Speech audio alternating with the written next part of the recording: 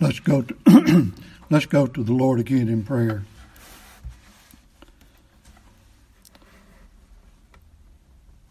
Our gracious Heavenly Father, once again we come before you asking for the divine manifestation of your presence. We know that you're here. First of all, as being omnipresent,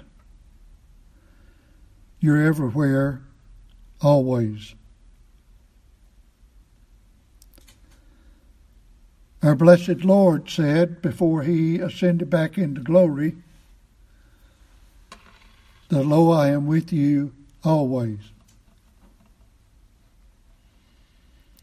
And he taught us while he was here on earth that where two or three are gathered together in your name, that you're in the midst.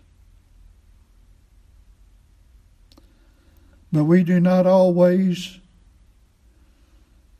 experience that. And I don't know that we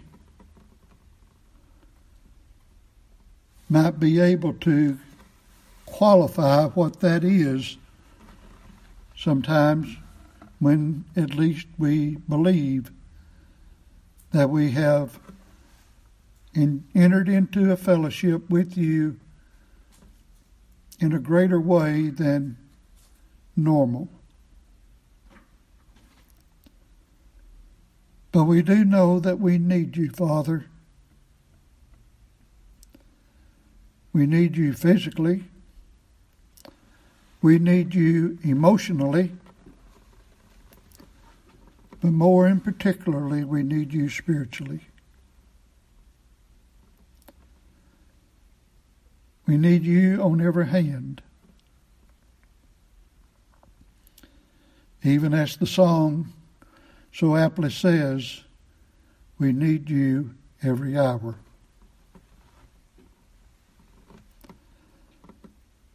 Again, we would pray for revival. Pray for a sense of equity and right be the standard throughout the land. Pray for faithful men who stand to proclaim the unsearchable riches of Christ. And for those who need to repent, we pray for repenting grace and mercy. We pray that you be with those that are preparing to take the gospel to other nations, not only in their preparation, but in their travels, and as they are there ministering to the saints, that you would watch over and keep them and protect them in every way. We ask these things in Jesus' name. Amen. As you know, we're in 1 John chapter 2 still, mainly looking at these passages, verses 12 through 14, where he talks about, I write unto you little children, because your sins are forgiven for his name's sake. I write unto you fathers, because you have known him that is from the beginning. I write unto you young men, because you have overcome the wicked one. I write unto you little children, because you have known the Father. I have written unto you fathers, because you have known him that is from the beginning. I have written unto you young men, because you are strong, and the word of God abideth in you, and you have overcome the wicked one. And we pointed out that the little children in verse 12 is different from the little children in verse 13. And I won't go through all of these verses again, but you can But the little children in verse 12 is the word that is usually and in every other place in 1 John, as we pointed out last Lord's Day, it is designating all of God's children. He's talking about all of God's children. Even the first verse of this chapter, my little children, these things I write unto you that you sin not. But then in verse 13, where he says, I write unto you little children because you have known the Father, that's a different word and I believe he's talking about children. In other words, it could be children in age as well as a babe in Christ. And we preached a sermon on this, how that the little children, young men, and fathers can be, though it might have to do with age-wise, physically, we believe that we can make an application on that with a babe in Christ or a young an individual kindly in their middle growth in Christ, and fathers as those that are aged in Christ. Because we know that sometimes a person may be very old physically, but still be a babe in Christ. And someone may be very young physically, but be mature in Christ. And so we're kindly working that together. But we pointed out that the young babes in Christ, whether they are an older person that is a babe in Christ, or whether they are a young person, a young child, physically, that comes to know the Lord, they know the Father. They know the Father.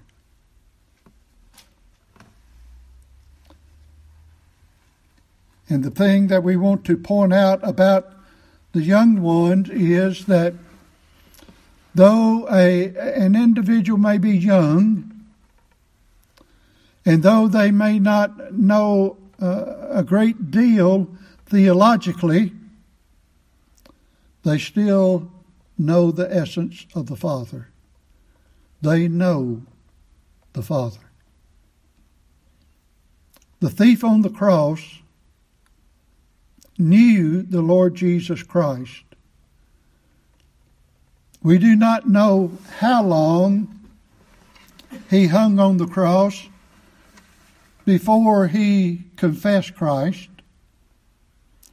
I'm made to believe from my studies that most of the 3 hours from 9 o'clock to 12 o'clock, he was an unbeliever like the other thief. And just prior to the earth growing dark is when he confessed Christ. But that's just my belief. You can take it and run with it, or you can take it and run away from it. But we know sometime he changed. And as much as he did know, he knew that Christ was a king. Because he said, remember me when you come into your kingdom. He knew that Christ was ruling over a realm. He knew that ruling over this realm and coming to the ultimate of his kingdom would be in the resurrection. Because they were on the cross. Now, when you come into your kingdom, remember me. He rebuked the other thief. He confessed his own sin. And there are many things that recognize or show us that give evidence of this thief repenting and coming to faith in Christ. But I doubt that he could give any theological explanation of what it means to be justified by faith. You know, we have people today that someone may profess to be a believer. Well, what do you know about justification by faith? Well, nothing. What do you know about the incarnation? Well, nothing.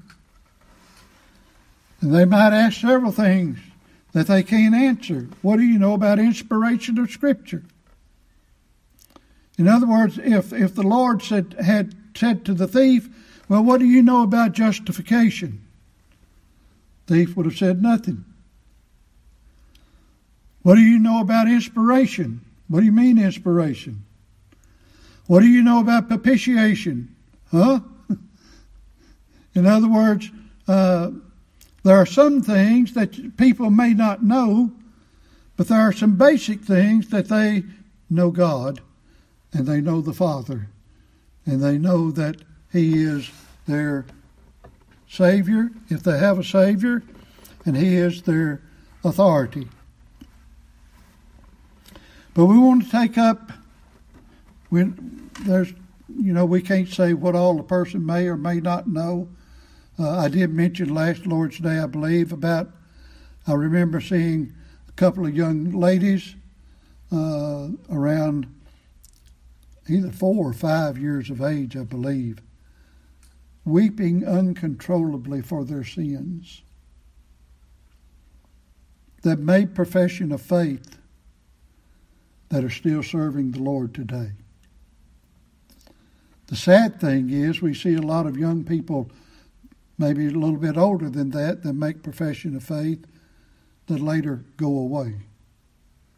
So you have all kinds. But anyway, those that are young in the faith, whether they are young physically or whether they're just young spiritually in the faith, they need to have assurance that their sins are forgiven.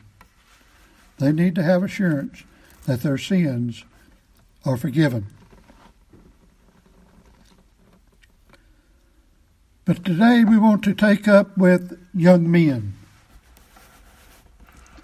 Young men.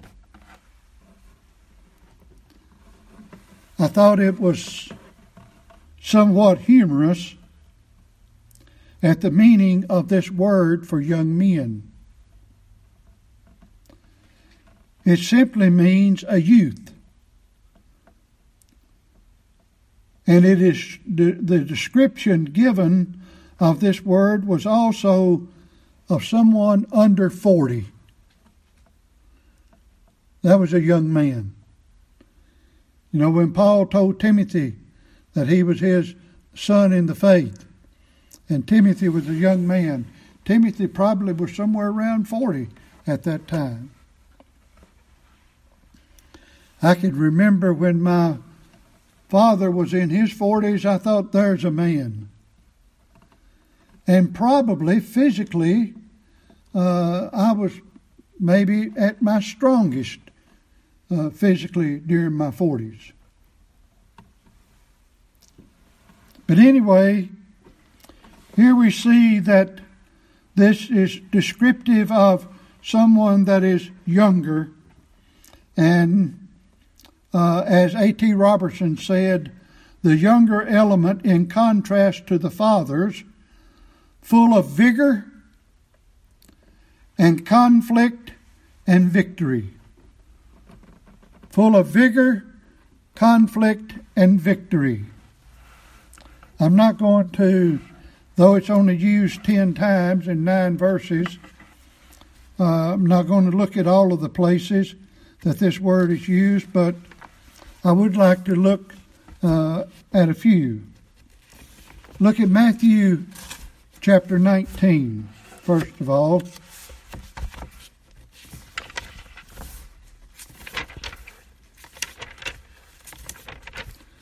Matthew chapter 19. When our Lord here is talking about a young man, what's he talking about? Matthew 19, verse 20. Here's where a young man had gone to the Lord Jesus Christ. And in verse 20 it says, "The young man said unto him, All these things have I kept from my youth up. What lack I yet?" Young man. Verse 22. "But when the young man heard that saying, he went away sorrowful, for he had great possessions." Now turn to Mark 14.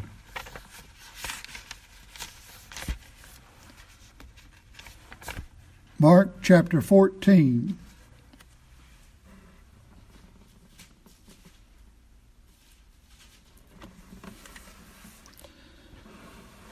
This is when all of the apostles and others left the Lord. And then in verse 51, "And there followed him a certain young man." This is believed to be John Mark, who wrote the Gospel of Mark. "There followed him a certain young man," there it is, "having a linen cloth cast about his naked body, and the young men laid hold upon him, and he left the linen cloth and fled from them." So you see the word used twice there as young man and young men.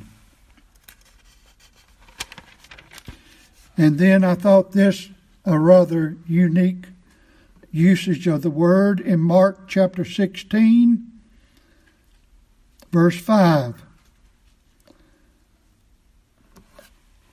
This is when the women had gone into the sepulchre. In verse 5, "And entering into the sepulchre, they saw a young man sitting on the right side, clothed in a long white garment, and they were affrighted." In other words, this angel was depicted as a young man. A young man. So here you get the idea of one under 40 and a youth in his strength and vigor. But notice what it says in John, 1 John, what these young men have accomplished. What is a young man in Christ? They have, first of all, they have overcome the wicked one.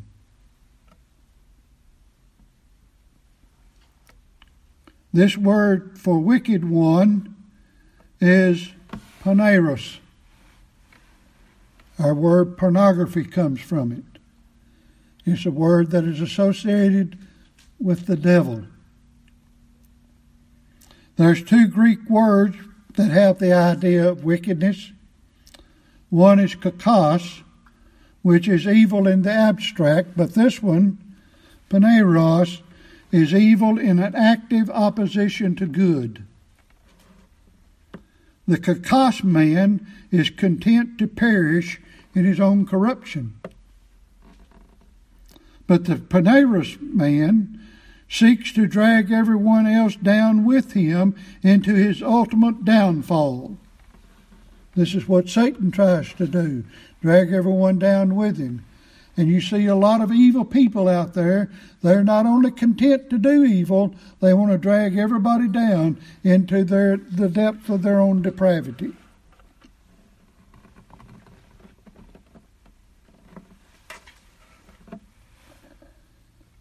And while it says that they have overcome the wicked one, while this may include the world, it is more than the world. It is overcoming the wicked one, that is, the devil himself. A young man in Christ is an individual that is victorious in his Christian walk.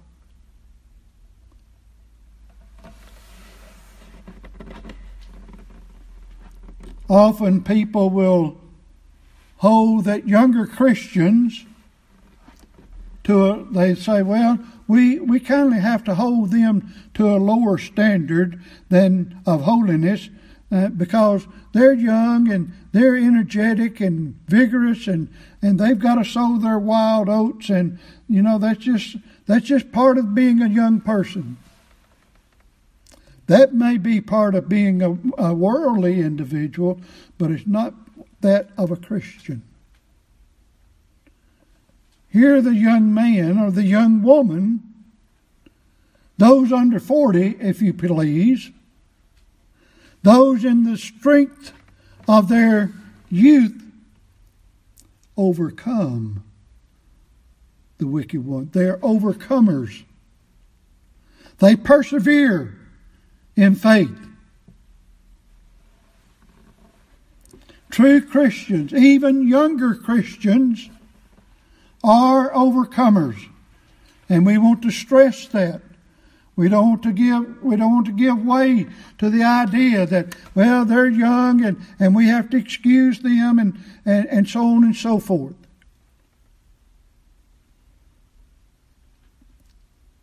The idea today is, well, I'm young and I'm struggling and the church ought to help me and help me to overcome and well, the congregation should be there for any of its members and be there and willing to help.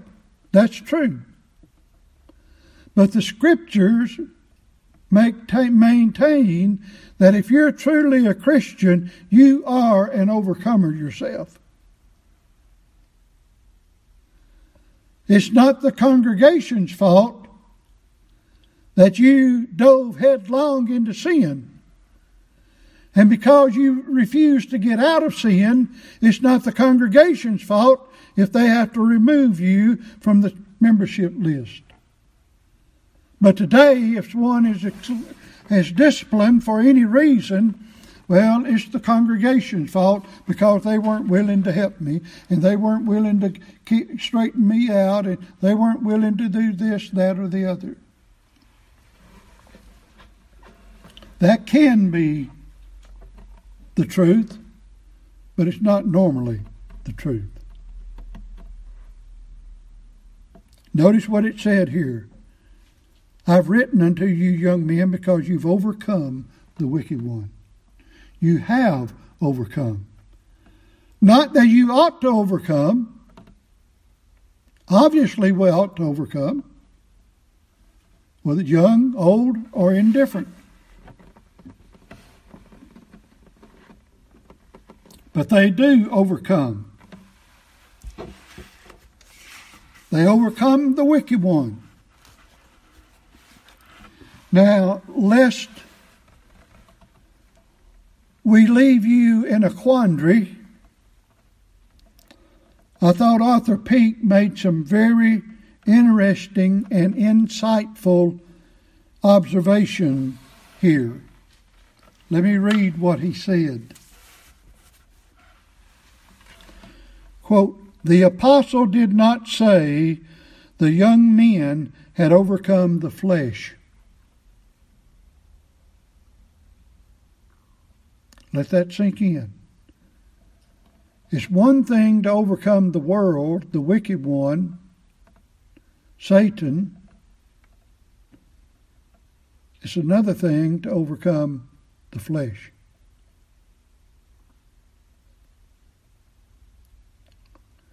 You remember what James said about the tongue? No man can tame the tongue.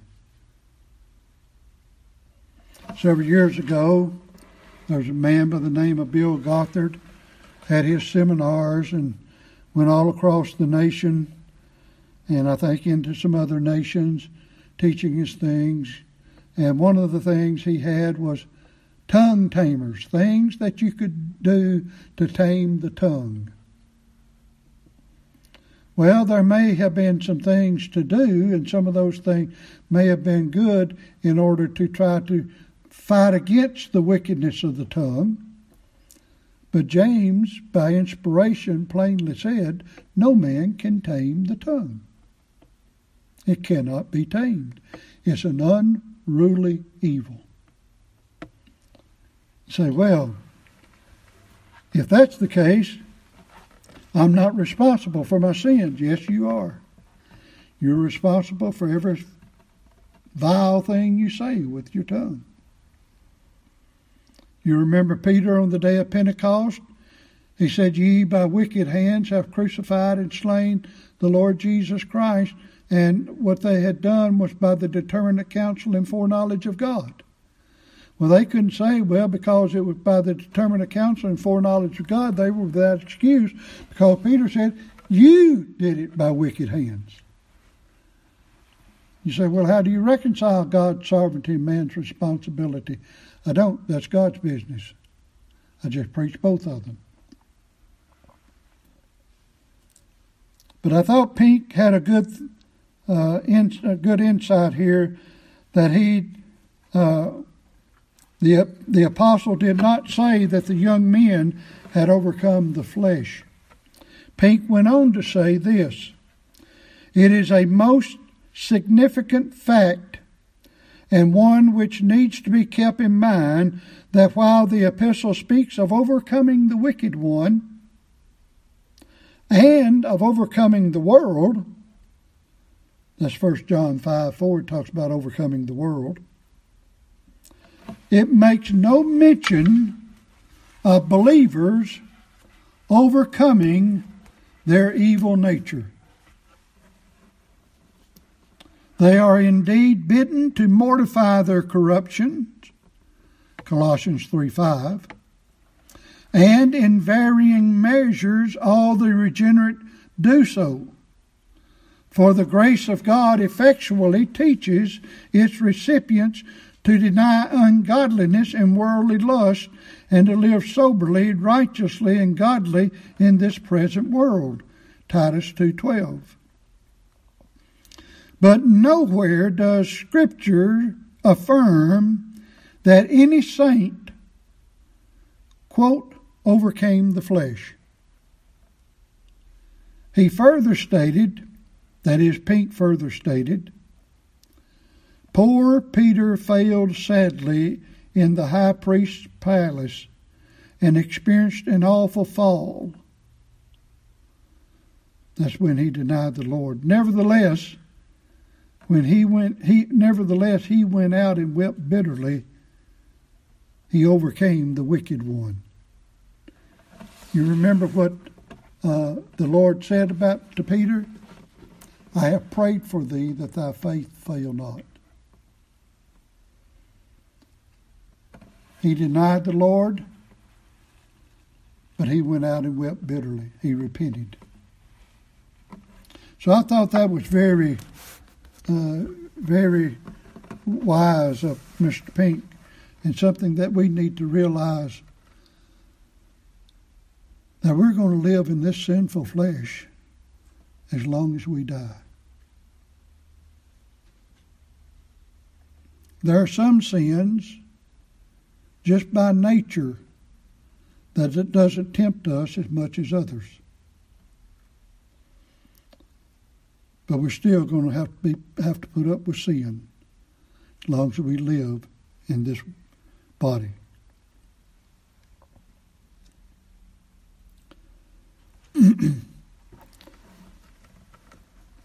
He went on to say, that is, John did in this epistle, in verse 14, I have written unto you, young men, because ye are strong, and the word of God abide in you, and ye have overcome the wicked one. We've already talked about the overcoming, but now we want to talk about being strong and abiding in the word.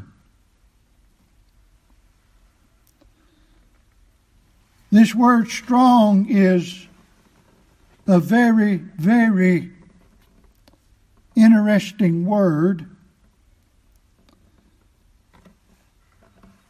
It's used 27 times. Means boisterous, mighty, powerful, strong, valiant.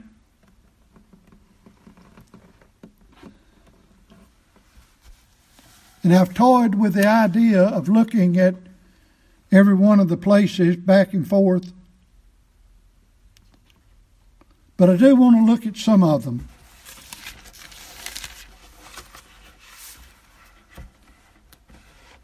This word for strong, I may not get to it, but it's even used to designate a strong angel or a mighty angel in Revelation. This is this young man. He's strong. He's strong. You know how young men like to flex their muscles? Want to see how much they can do? I remember as a boy out working with some other boys, and we would always see how much we could outdo the other one. I'm thinking more in particularly in hauling hay. A bunch of us would get together and haul hay all day long. Guess how much we got paid? A penny a bale.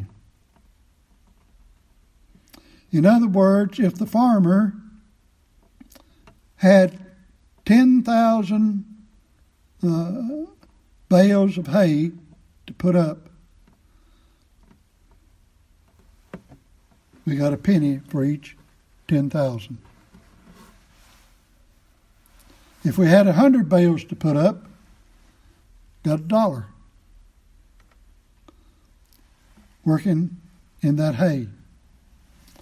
Later on, I thought I was going to get rich, so I got to use my dad's flatbed truck and hired a couple of other young men to go in business with me, and I was going to make some money. And so since I had the truck and everything, I would charge the farmer 10 cents a bale, and then I'd pay my hands a penny a bale. And I thought I'd make a lot of money. I come to find out I would make more money by just hiring myself out as a penny a bale. But I remember at that time I could take a 50-pound bale of hay and throw it 2 bales higher than my head onto a wagon or a truck. We tried to do that. So, young men were strong. Let's look at a few places where this word strong is used. Matthew chapter 3.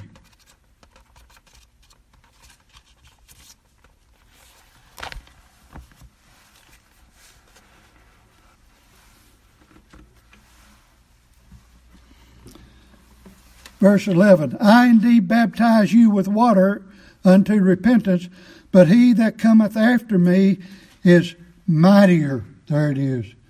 Mightier than I. Talking about Jesus Christ is stronger or mightier than John the Baptist. Matthew 12.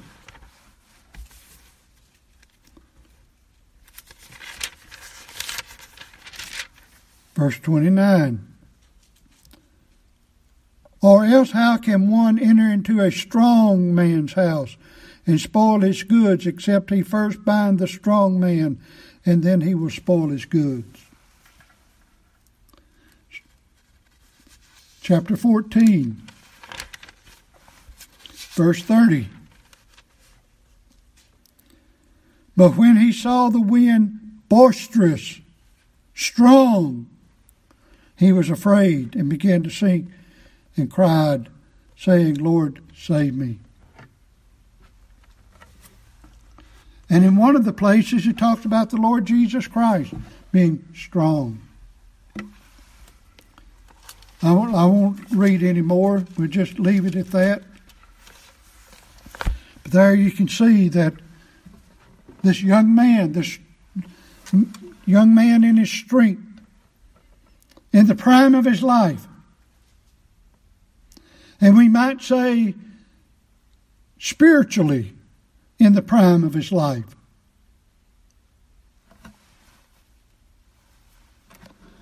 I can honestly say that in my Christian growth, there was a great deal of difference when I first began studying the Word and coming to the Lord. After a few years, I had a stamina of studying that it was not uncommon that I would spend up to 20 hours sometimes studying. In my aged years that I am now, I can't do that anymore. My mind won't hold out for that length of time. So I can understand this different age bracket, if you will, in a physical way, and I can understand this age bracket to some degree in a spiritual way.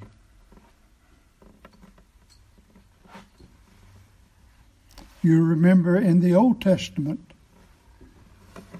after a priest reached the age of 50, he was virtually retired from serving in the priesthood. He still did some things around the temple area and so on. Now, I'm not saying that y'all need to put me out to pasture, but anyway, God recognized that this man, after he got to be a certain age, could not take the stamina of killing those animals, doing the sacrifices, going through the rituals, and keeping up with everything that one in their youth could do.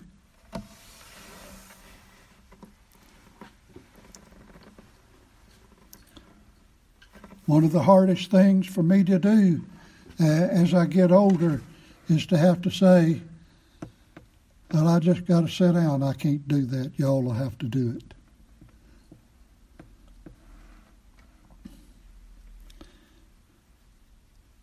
Speaking on a physical nature, there for many years was in a larger congregation.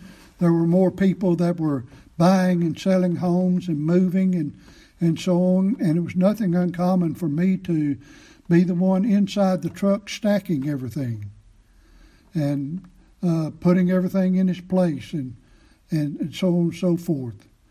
Well, a few years ago, I had to say, I can't do that anymore. I couldn't stay in there and take the heat. I couldn't lift everything like I used to could lift it. I didn't have the coordination that I used to have and all of that.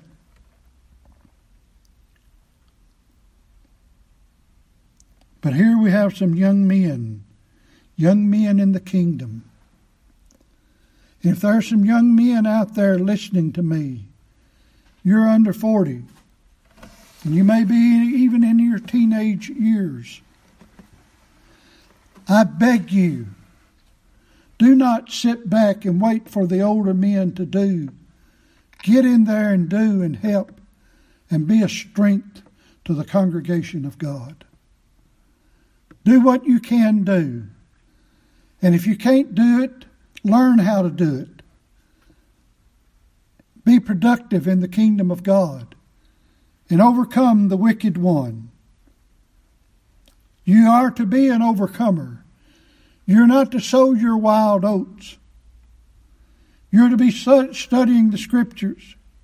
And notice what it says also about these young men. The Word of God abideth in you.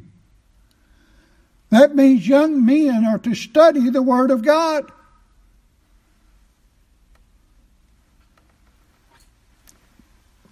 It dwells, it lives in them. This is not the picture of of a boy that may be given a Bible for one of his birthdays, and he brings it to church, and he lays it beside him on the pew, and he picks it up and takes it home and sets it down on the desk, and then picks it up to go to the house of God again and never opens and reads it. No, he abides. He lives in the Word of God.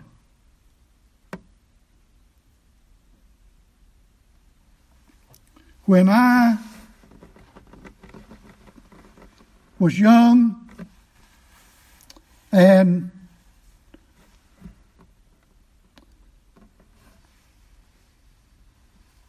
first joined the congregation of the Lord, the preacher would have me to get a verse of Scripture and read it before the congregation before he preached.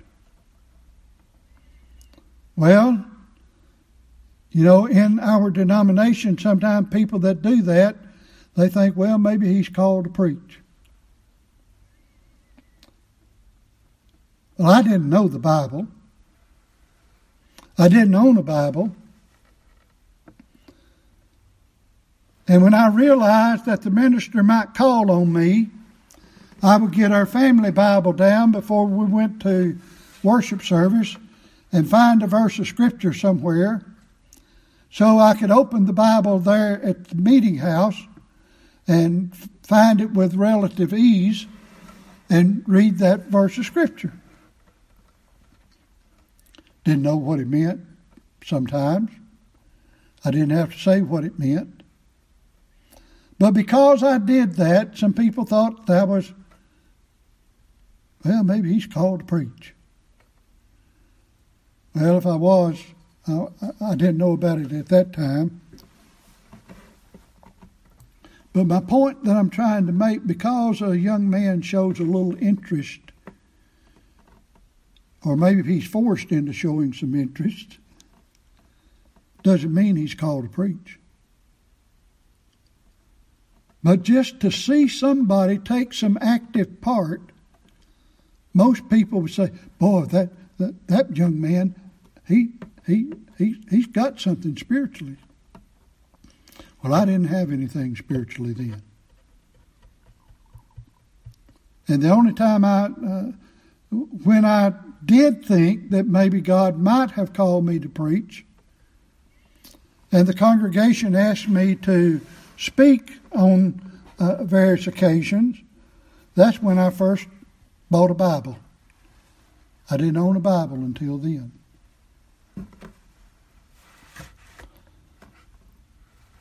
But because a young man shows some interest doesn't mean that he's called to preach. Every young Christian ought to be interested. Every young Christian are to be interested in abiding and living in the Word of God. In fact, John wrote to the young men because the Word of God did abide in them. He didn't say that it ought to. He didn't say, I encourage you to. He said, it is abiding in you.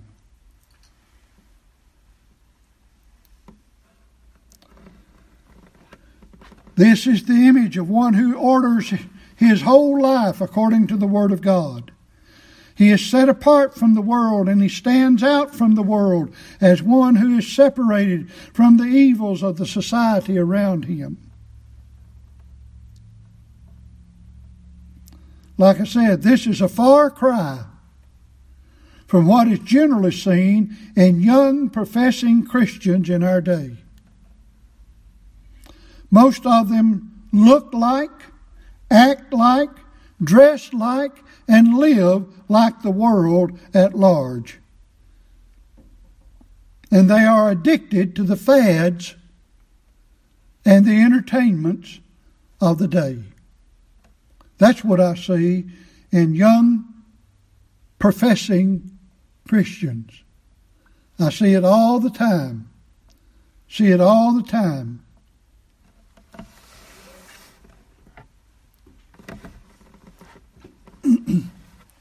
And most of it I see on Facebook. But not only of the children, parents as well. Parents as well. Well, next we'll take up the fathers, but we'll take that up in our next message because we don't need to try to get started in that at this time. Let us pray. Father, I do pray that you would send revival among us. We do live in a very, very degenerate age in many ways. Yes, we're still sinners. We still have to battle the flesh. But young men, you have told us, they overcome the wicked one. They're strong. They abide in the Word, and the Word abides in them. Oh God, send revival among us, we pray. In Jesus' name, amen.